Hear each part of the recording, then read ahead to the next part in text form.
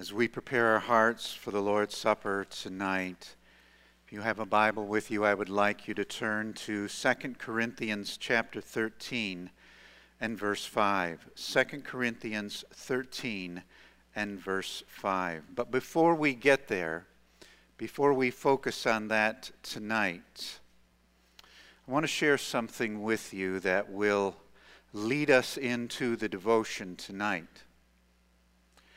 Last Sunday morning, not this morning, but last Sunday morning, on the 31st,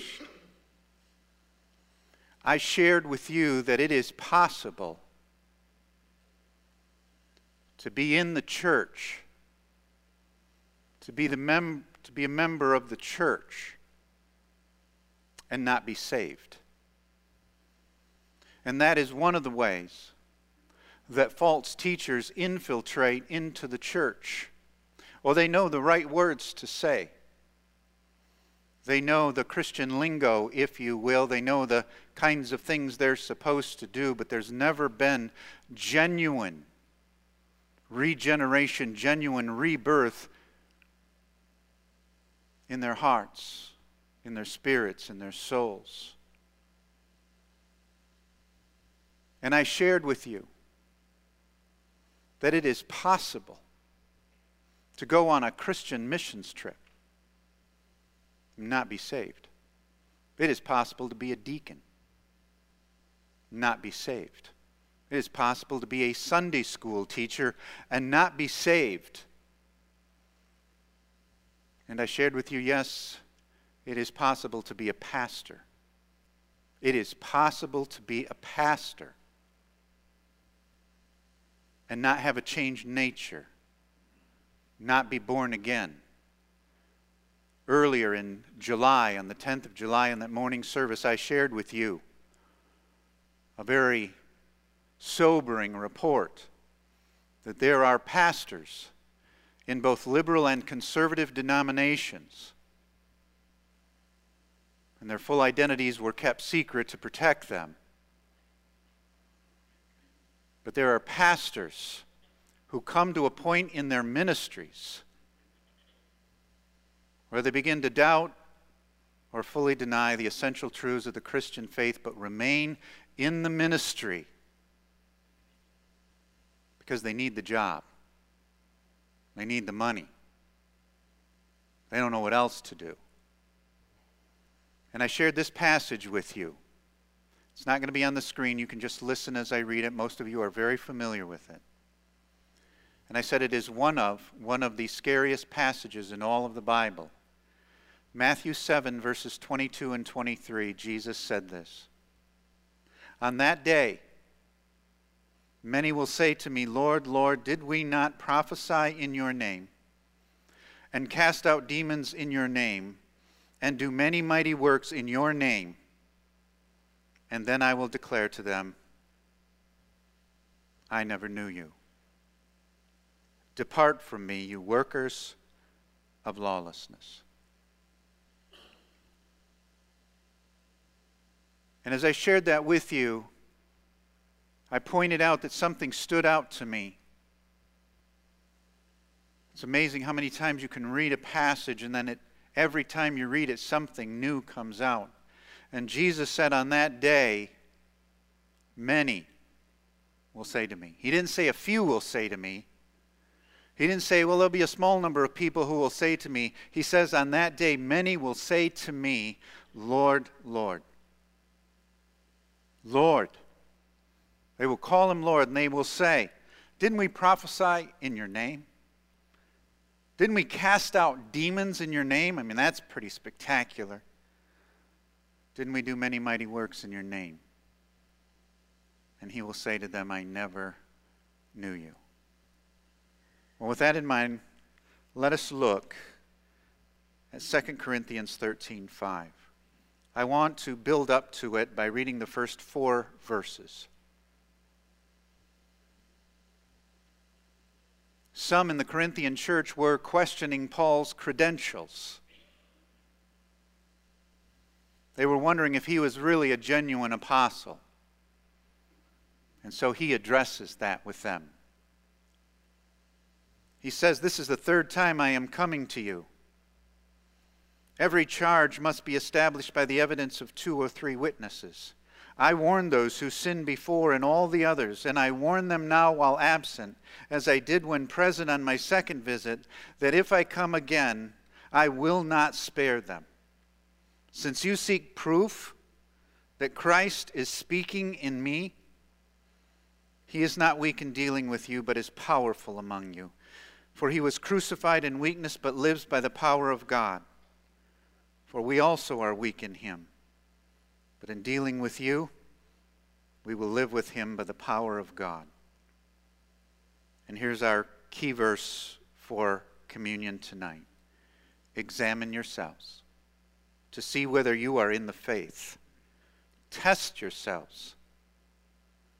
Or do you not realize this about yourselves, that Jesus Christ is in you, unless indeed you fail to meet the test?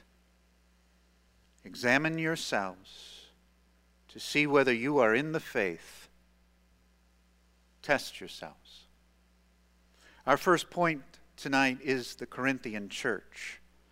The Corinthians, prompted by the evil insinuations of certain false apostles, demanded proof of Paul's apostleship. They had taken this arrogant position. "Paul, are you really of God? Are you really one of the apostles?"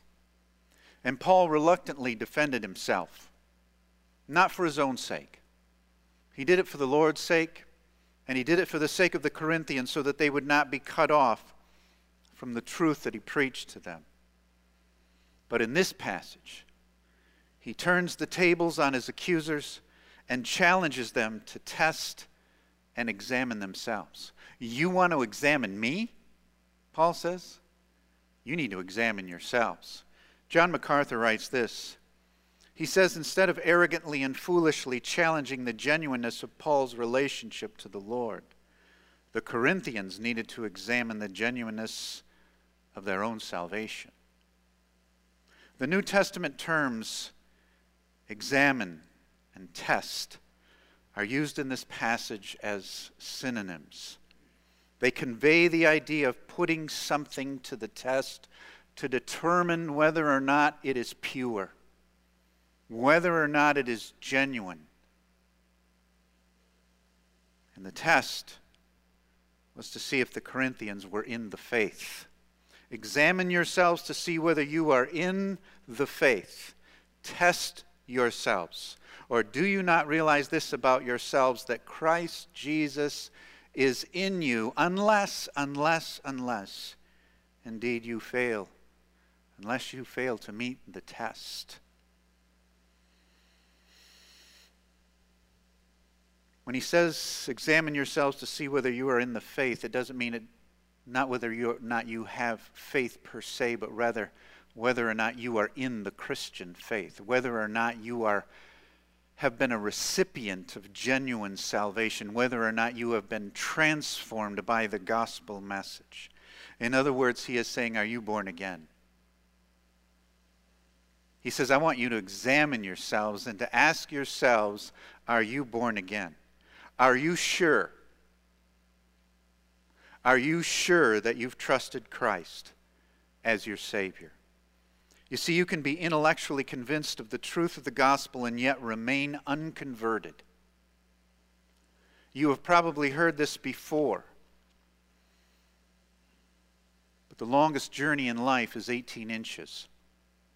It is the 18 inches from your mind to your heart. It is one thing to know about Jesus. It is one thing to know about the gospel. But has there ever been a point in your life that you can testify about, that you've repented of your sin and placed your faith and trust in Jesus Christ alone and what he has accomplished in his death and resurrection? In that alone, not trusting at all in anything you've done, not trusting at all in your efforts to be a good person. Let it be a sobering thought to all of us tonight. It is possible to be in the church but not in Christ. It is possible to be in the church but not in Christ.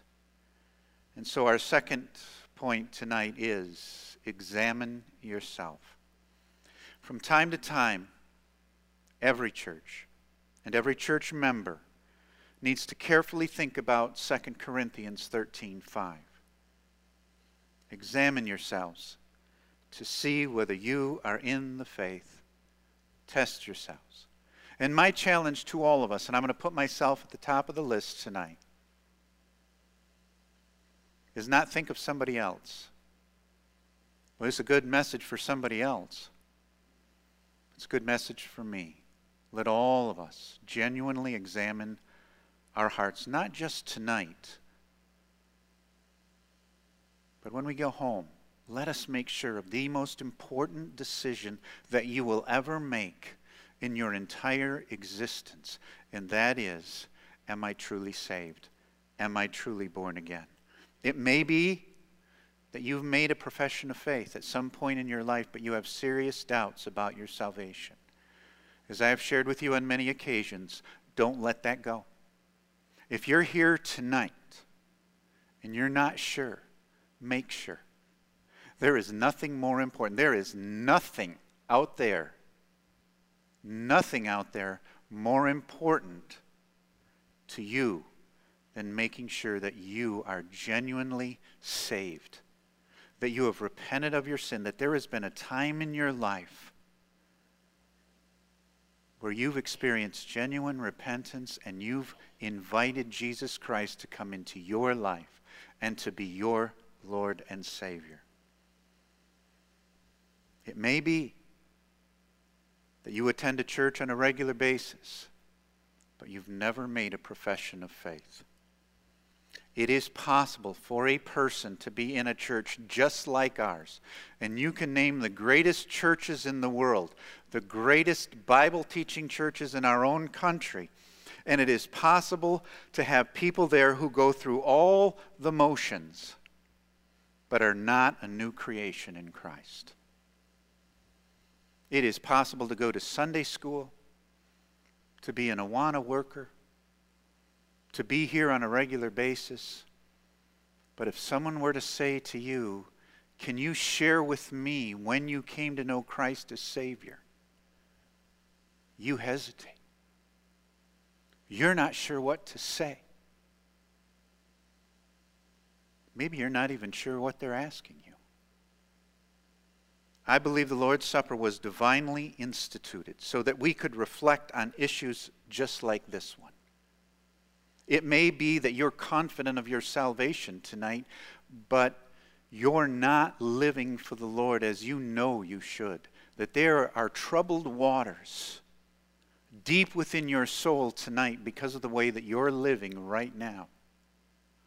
This is a wonderful time of self-examination, a wonderful time to open up your heart and mind in confession to the Lord as you privately sit before the Lord. In 1 Corinthians 11:28, Paul says this, a man ought to examine himself before he eats of the bread and drinks the cup. A woman ought to examine himself before he eats of the bread and drinks of the cup. May God help me tonight to examine myself. May God help you tonight to examine yourself before the Lord. Is your salvation genuine? Do you know for sure, beyond a shadow of a doubt, that you are born again? Tonight as you meet with us, are you living for the Lord as you know you should? Or are there some things in your life that need to be dealt with before the Lord? What we're going to do is this. Danielle is going to come. She's going to minister in music, and then right after she's done, we will share the Lord's Supper together.